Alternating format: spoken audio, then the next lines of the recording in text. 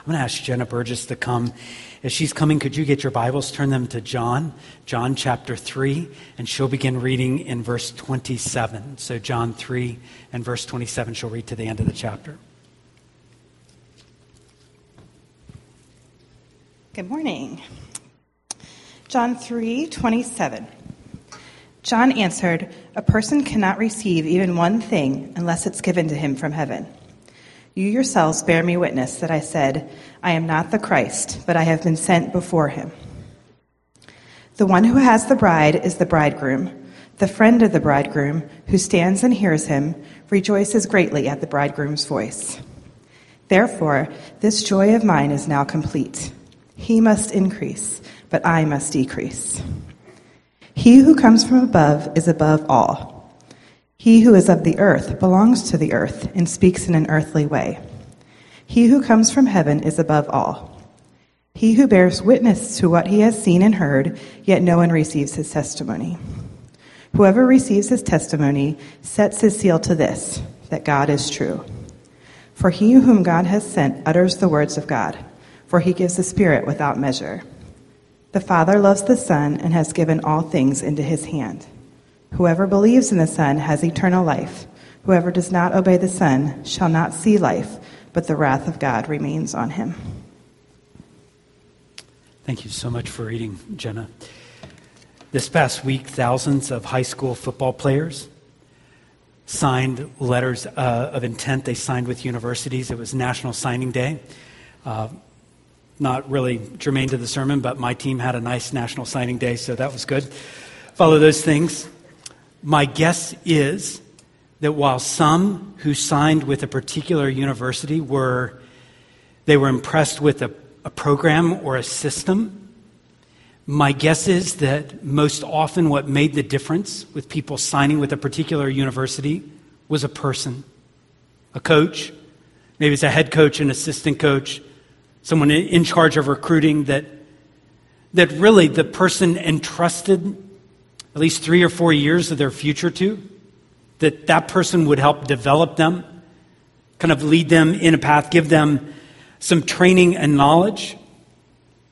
Much more important than 3 or 4 years of football is the spiritual aspects of someone entrusting their lives to another person. As a matter of fact, what we looked at last week, and we're going to kind of pivot from what we looked at last week and go a little bit deeper into this chapter. John the Baptist puts his trust, his complete trust, in Jesus. And that's significant because John the Baptist for a while had occupied center stage in the area where he was. People were paying attention to what he was doing. He was baptizing. He was leading people in spiritual transformation. And now, in these verses that Jenna just read, he is talking about being overjoyed about being the friend of the groom, being a best man.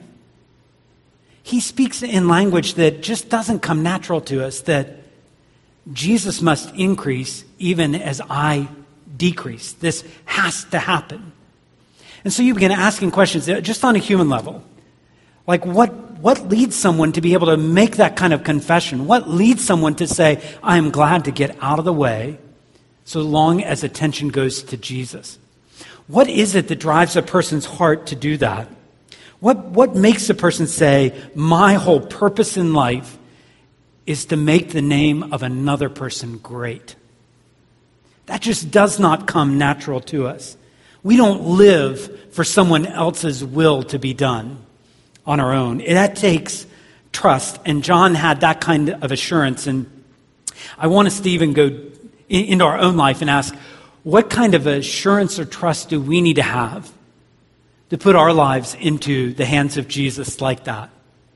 I don't think it'd be any surprise or any secret that I want every single person in this room, if I had my wishes, every single person in this room would entrust their lives to Jesus Christ. Every single person in our county, every single person in our country, every single person in our world. But what could happen, what has to happen in our heart to say, I will trust my life into the hands of another? And I want to follow John here because actually John will give us some guidance especially in verses 31 to 36, of how all that works. So I hope your Bibles stay open. Let's follow John here because he says you can trust this person, you can trust Jesus when you understand where he ranks. Where Jesus ranks. You can trust him when you have a good idea of how he ranks in relationship to everything else. Well, I grew up on a military post, an army fort, and rank was always right in front of you. And so you pull into the commissary, the grocery store, and there's like senior officers parking, and certain people got to live in this kind of housing because of rank, and other people lived in this kind of housing because of rank, and there was officers' clubs and officers' clubs pools and all sorts of things that were keeping before you, here's where you rank. But it's not just military. Certainly, even in academics, there's someone who's first in their class, someone that receives honors or high honors. In sports, there are people that are like the starters, and then there's the backup. In music, we would signify like this person is first chair, this person is second chair. So you see, we do this ranking thing all the time. Life can be filled with figuring out where you rank. And actually, I think what John would tell us is what matters most about who you are is how you understand where Jesus ranks. As a matter of fact, look at verse 31. He says, he who comes from above is above all. This is Jesus. He who is of the earth belongs to the earth and speaks in an earthly way, but he who comes from heaven is above all. So this is the rank of Jesus. Where does Jesus rank? He's above all. And we don't say that about anything or anybody else. There are different kinds of philosophies of how to live life, how to do this or that. Some we'd go, that's as good as another. There are different desires we have where we'd go, that's a good one, that's a good one. There are people that matter to us, people that are important to us, and we say that person's important, this person's important. But actually what John is telling us is someone ranks above all of those. He is first, not just because he's acquired a bunch of likes or has a bunch of like social followers. He's first because he comes with all authority from heaven. In this particular verse, that's what's being highlighted. Where he comes from makes all the difference. Where he comes from is different from where you and I come from. One writer said it this way. I thought it was helpful and just kind of got to the point real quick. He said, Christ comes straight from the heart of God. We come straight from the local hospital. So if you want to know where we might rank, or where anybody you've ever met might rank in comparison to Jesus Christ, Jesus is above all. What is from the earth has an earthly character to it. That's what John says. So you look at my life, and you look long enough, hard enough, it's going to say, I'm a person of this earth. I've got all the flaws, all the problems, all the difficulties. But when you look at Jesus, you're seeing something different. And so my question might be, if I think most of us would nod and go, he is above all, then the question might be, what difference does that make? Even if we took, let's say, a period of time, like, let's take the last 72 hours. Let's go back to Thursday this time and imagine the decisions you've made, the time you've spent in a certain direction, the money that you've spent, the career choices you're pursuing, the sacrifices you've made. What is it saying about Jesus, whether he is above all? You think about the perspective you've had. You think about the attitudes, the responses, the reactions that you've had. You think about the relations. You think about what you've said no to versus what you've said yes to, just in that period of time. And I would ask us all, does the fact that Jesus ranks above all, does that really show up? Because I know Jesus and because I know he ranks above all, that actually plays things out differently in my life than if I did not bow my knee to him. I'm definitely not asking if you've been perfect. I don't believe any of us are. But I'm asking, has it made a difference? If we claim to be followers of Jesus, I definitely it would. So where we come from in this case determines rank, but John sees the rank of Jesus even in a different way. It says in verse 32, he shares more about Jesus. He says, Jesus bears witness. Now remember, he's just said that he's from above. And it says here, he bears witness to what he has seen and heard, and yet no one receives his testimony. So the vantage point of Jesus is heaven. And none of us have that vantage point. The one giving the testimony and the evidence, or as John says, bearing witness, is the one from heaven. So he has the perspective of eternity. You and I do not. He has the perspective of knowing what's going on in every galaxy imaginable, everything that's going on every continent here on this earth. He has that perspective. So when he says this is the way the world works, he has a very different perspective than I have. And he ranks above. He can tell us what is right and what's wrong because he has that perspective. He can tell us why someone's life may be lived and then go up in smoke the minute they pass away. And why someone may live their life in such a way where it will matter for eternity. He has the authority to tell us because he's come from heaven. He knows. He's not hidden. He's speaking. It says he bears witness to what he has seen and heard. He's not hidden. He's speaking. He's telling what reality is like. And the surprising response is that people are not paying attention. That's what it says. No one receives his message. No one accepts his message. No one puts their confidence in what he has to say. I think part of the surprise in reading the Gospels is actually kind of sorting through the way in which God became flesh and came to this earth. Because we as humans often do this, especially we in the United States. We do things very, very differently. So last Sunday, was a testament to how much we can hype a football game. It goes overkill. It's like the pregame show is 60 hours of pregame. It's every little tidbit about this. It's every prediction. It's every forecast. It's everything imaginable. It's hype. And all, 2 weeks before it just keeps getting hyped. And then you get like a snoozer of a game. But there's this hype. Everybody is going to pay attention to this game. The whole world's watching this game, and how different. I think it just jars us that when Jesus comes, it's in Bethlehem, a quiet city. It's the shepherds. And the angels testify, but it seems like Jerusalem and Bethlehem just keep going on. Like nobody barely noticed. It's different, isn't it? It's different. And because of that, the response is surprising that why aren't people believing this? Why aren't people recognizing this? My guess is that some responded to Jesus by thanks, but no thanks. I'm going to go pay attention to someone else. My guess is there were others that maybe are like people even in this room today, that you listen and you linger, but you never fully buy in. It's not that you're never around singing and teaching and church and Christians. My guess is there would be those that paid a little bit of attention to Jesus, lingered around for a while, but never really bought in. In contrast to those who aren't receiving, notice what it says in verse 33. There are those who actually receive his testimony. And those who receive his testimony, his evidence, they say that is true. They set his seal to this, that God is true. So there are those that receive the evidence and are convinced that God has come, God has kept his promises, God has spoken the truth. We don't think Jesus just made up stuff that people kind of started walking and paying attention to.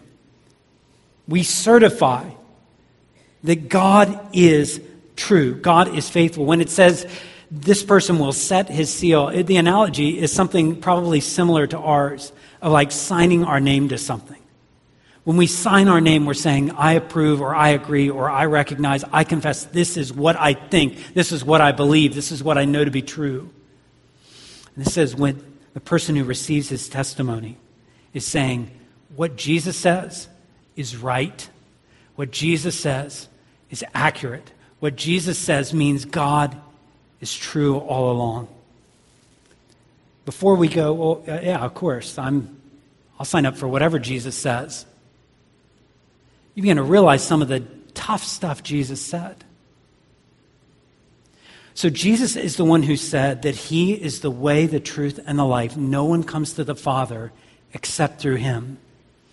And when we receive that message, we sign our name and say, we believe exactly what Jesus said. Jesus is the one that says if you want to find your life, you're going to have to lose it. You're going to have to deny yourself, take up your cross, and follow me. And we say that is absolutely right. Jesus said to go into the world and make disciples of all nations. And we say, we believe that is true. Jesus said that God's intention for marriage was one man, one woman, covenant of marriage, in which sexual union is expressed there and only there. We say because Jesus said it, it's true. God is true, and Jesus comes with full authority to speak that truth. Jesus says we shouldn't be jockeying for like what we can get, but we should see ourselves as servants. We say that is true. If anyone trusts his message, we're showing we believe that what God has said is true, and we're banking reality on it. So when it comes to Jesus' rank, that he is above all, are you buying into that? And all you have to do is look at what matters to you. And if we begin to rank like, okay, where does my family rank in my life? Where do my friends rank in my life? Where does making money rank in my life? Where does prestige rank in my life? Where does getting what I want rank in my life? Where does being comfortable rank in my life? Where does being safe rank in my life? And you begin to recognize something's going to be at the top. Something's going to be there. And lots of other things are going to fall below that. Some things will not be that important. So, where does he rank for you? John would trust his life to him. He could say, Jesus must increase, I must decrease. First, because he has the rank. But he also would say Jesus has relationships. So I want us to see Jesus' relationships because the rest of the chapter, the remaining 3 verses here, actually unpack the relationships Jesus has. Look at what it says in verse 34. It says, "For he whom God has sent speaks or utters the words of God, for he gives the Spirit without measure." If there is a God, we would want to know what he thinks, what he says, and how the world should be. And this is what John says. When Jesus speaks, he is coming with the commission of God the Father, and he is speaking what is true. He's speaking the very words of God. So if we want to know what God has to say, we don't have to walk out and try to find a cloud formation and kind of try to read it and discern maybe God's telling me something there. We don't have to go to some seance where there's some sort of spiritual forces going on. We don't have to consult astrology and find our sign and figure out, okay, what is this telling me about how I should live my life? We don't have to consult a spiritual guru to try to give us some path of enlightenment. Actually, where we go is we listen to Jesus because he is going to speak the words of God. That is where we are going to go. That is what we're going to pay attention to. God has sent someone who is speaking, and it says in this passage that he's filled with God's Spirit. That's interesting. The relationships. In verse 34 it says, "He whom God has sent." Well, we know what the Father's intention in sending is because John 3:16 and 17 have already told us. God sent his Son into this world because he loved this world. And then it says the Son delivers God's message. He utters the very words of God. He doesn't go off script. He doesn't go rogue. This is what God has said. And it says that the Spirit of God is fully at work through him. Do we realize one of the critical relationships Jesus has is Jesus has full power of the Spirit. Full power of the Holy Spirit. There are lots of people in this world that want to be like spiritual people. And the Bible tells us exactly where spiritual people come from. They're people who are listening to the words of Jesus. When you notice how closely God the Father, God the Son, God the Spirit, and God's Word are connected. You want to be spiritual? You listen closely to the words of Jesus. So in all the information that we get, we're hearing words all the time. And I actually have a concern about our soul. Because we're bombarded with words and messages and information. And so now I have to think about, okay, which message is most critical for me to hear? If any given day, I don't know how many texts you might receive, how many messages in some form or some fashion you might get, how many posts you might read. But again, I begin to think like, okay, I'm processing all this information. What matters the most to me in this? What can I not afford to miss? Is it that text from someone that I love? I go, I'm not going to miss that. Is it breaking news from your cable news site of choice, in which they'll give you like news breaks about every 3 seconds, apparently. So you can get updates on that. And can you afford to live your life not getting that, or do you have to get that every single moment and draw your attention to that? Or is it some tips or investment recommendations, or is it some news about the market, news about the economy, or is it some email newsletter about some hobby or diet you're trying, or is it just the latest post and pictures and you scroll and you scroll and you scroll just to see what news might be out there? Definitely not to put anybody on the guilt trip, but isn't the question really, like in all of that information, don't you need to hear from God? Don't you need to hear Jesus speaking? Don't you need to hear his voice? Well, if you do, then is that a priority? I was thinking about this yesterday when going through the Bible reading plan that I have in a year. It took me to Matthew 18. And so I was reading through the plan there, and I read of the story. Remember, Jesus told of how a shepherd would leave the 99 and go after the one. So this is what God had for me to read that day. And I thought I needed to hear that. I needed to hear the love, intentional love of the Father in going to rescue sinners like me, wandering sheep like me. Don't we need that? Don't we need that? Don't we need to prioritize that to say, I don't think I want to get any other messages before I get that, before I hear from the Lord. Jesus is the one that God has sent, but the relationships of Jesus are also described in some other ways. Like, look at verse 35. It says, the Father loves the Son and has given all things into his hands. So there's another relationship of Jesus. So not only have we seen Jesus' rank, but also his relationships. And the relationship is this, that the Father loves the Son. The relationship between God the Father and God the Son is complicated. It's not always easy to understand. Yeah, I'll tell you what's not complicated is over and over again when you see Father and Son together, you see something very close to that about love, about how the Father loves the Son. So you read even in Luke chapter 3, when Jesus is baptized, the Holy Spirit descends in the form of a dove, and there's this voice that comes from the Father that says, you are my Son. You are my beloved Son.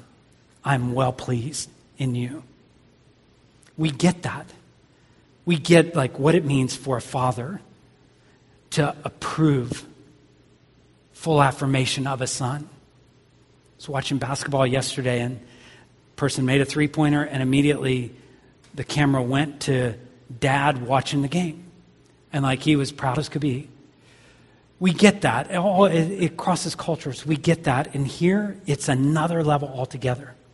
And the level is this. Jesus has full approval of the Father.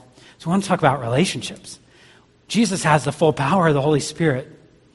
He speaks God's words, and he has the full approval of the Father. The Father loves the Son, and it says the Father has entrusted the Son with all power in the world. And that's like a scary thing to think about. Fortunately, it's been a long time since the world has had to deal with some person that's trying to consolidate power in the whole world.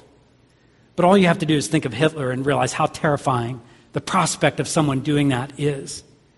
Unless the person consolidating all power, and all power is in the hands of one who is totally loving and totally wise and totally righteous.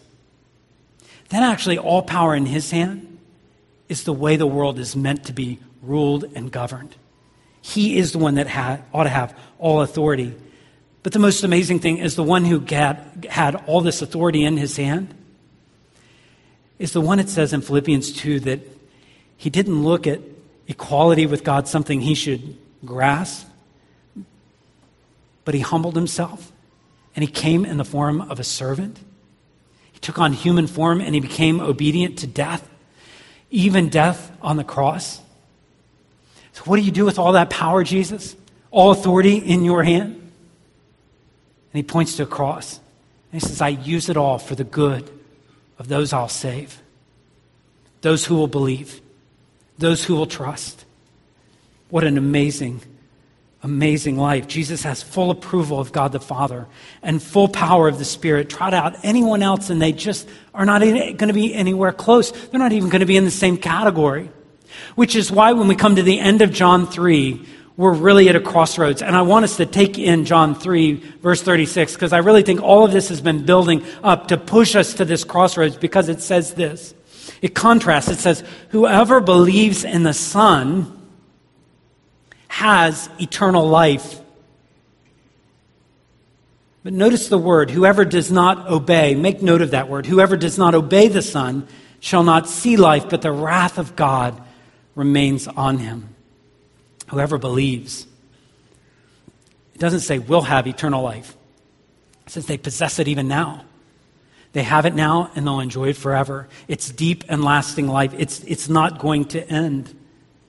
And John could even say, the writer of this gospel, I wrote this whole book. I compiled all these parts of the life of Jesus. I wrote this so that you might know that Jesus is the Christ, and you might believe, and by believing you would have life. And this says, whoever believes possesses life. What good news that is. There aren't like, whoever believes this and does a lifetime of good deeds will have life. Whoever believes this and goes through about a 3-year probationary period where we really determine whether you're serious will have life. This is not what it says. Whoever works hard to try to earn this, whoever meets certain conditions, whoever can pay a certain price, that's not what it says. It opens it up so wide, so generous is the invitation. How wide it is, whoever believes in the Son. I'd say even if you're not yet a Christian, I think you can begin to appreciate why Christians feel so strongly about all this. It doesn't stem from the fact that we're arrogant. It stems from us understanding this as the greatest news in the world. And I mean, how ridiculous would it be for us to not go public with that? To say we really believe if you trust in Jesus Christ, your life will be completely different forever. Life and death hang on it. But there were two sides, right? Whoever believes has eternal life. The other side, we would expect it to say whoever doesn't believe, but it says something different. It says whoever doesn't obey. Whoever does not obey will not see life, but the wrath of God remains on him. It actually portrays the opposite of believing as not obeying. So it's not just that you've rejected an offer, but you've rejected an order. You've rejected an order when Jesus says, believe on me, trust in me. And you said, not just, wow, I can't believe it. You said, no, I won't. I won't believe it. I won't do that. And that's where things begin to get very serious. The way one pastor wrote over 100 years ago, he said, if faith in Christ brings with it present and immediate privileges, to remain unbelieving is to be in a state of tremendous peril.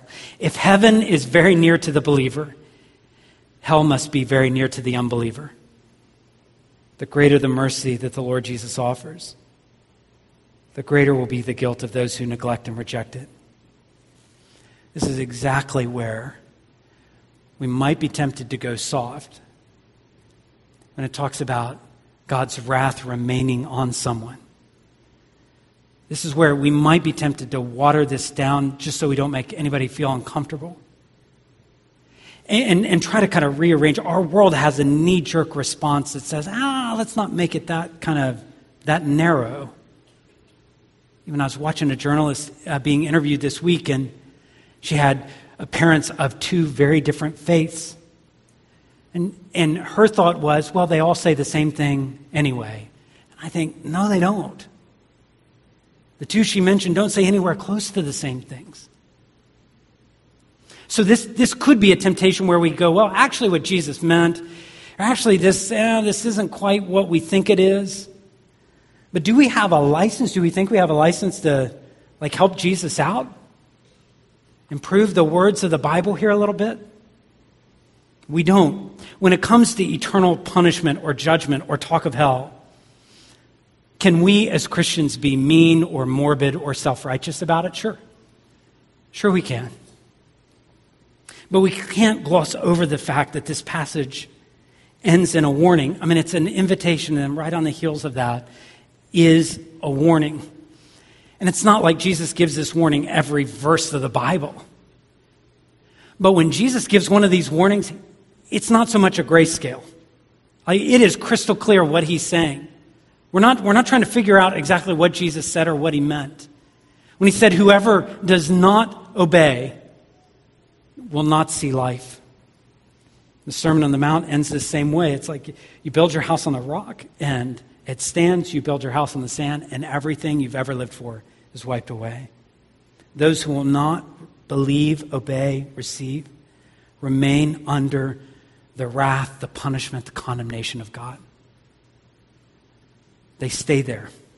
And if you hear wrath of God, don't hear like maybe my wrath, which would be a temper tantrum because I didn't get my way or something. Think of God's wrath as that settled justice. That justice that's perfect. When you realize that the punishment was exactly needed and had to come. The right thing was done and it's settled. The right verdict was rendered and it was the only right thing to do. God's wrath remains. When we hear Jesus speak like that, when we hear Jesus speak of matters of life and death, I think it's meant for us to take inventory of okay, where do I see him ranking? And what relationships do I understand that he has? Do I really understand he comes with the full affirmation of the Father, full approval there, and the full power of the Holy Spirit? Or do I land in a different place? Where we are as a church, pretty often I'm crossing to get anywhere. I'm going near, going under, going over railroad tracks. And occasionally there's, a train is going by and maybe I'm stopped at a light and you watch car after car after car go by. And I thought about that this week because I thought we can watch those cars go by, but it is very, very different than being on the train. We can just observe, but it's very different if you're on the train headed in a particular direction. And I wonder today if there are those that you're observing Christianity. You hear, you understand, you process it all, but it's kind of like the train.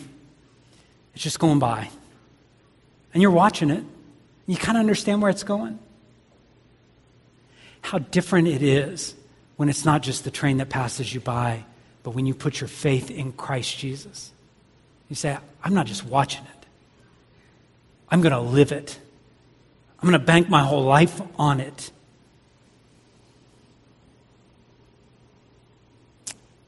If you want to know what it means to trust in Jesus Christ,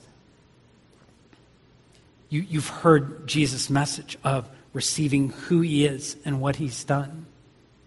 Today, can I just tell you, place your faith in him. You may have some unanswered questions. Let's talk about those. But for some, it may not be any more questions need to be answered. It just is a step of faith. And will you do it? Will you do it? Will you turn from everything else that you've trusted in to make your life meaningful? Will you trust in Jesus Christ? Is this that moment? Is today that day that initiates something brand new for you? I pray that it will be. And maybe you say, Curtis, I don't know where to start. I don't know where to start with that. Well, it may start with just a prayer. There are no magic words, but it may start with a prayer. Acknowledging, dear Lord, I know I am a sinner. And yet I hear what Jesus Christ did for me. I am trusting in that and nothing else. Help me follow you. Help me walk in your ways. But I am trusting in you. what I'd like for us to do now, can I ask you to bow your head and close your eyes? We just give space to think about this. And if you have come to that place where you've trusted in Jesus, can I encourage you to tell someone about it? Maybe even before you leave today, to go public with it. There will be people here available. I'll be in the back. Other pastors are here. Maybe you have a friend. Make that known. Go public. I want to pray for you. Lord, we've seen where your Son ranks. And I pray that we would bow the knee to him. We've seen his relationships, and I pray that you would work in our hearts to believe. For the person that is struggling, there's an obstacle in between them believing and not. I pray that you would remove that. Give them faith to believe, faith to trust you are who you say you are. You've accomplished salvation for us on the cross. I pray there might be a difference in our lives today going forward. We ask it in Jesus' name. Amen.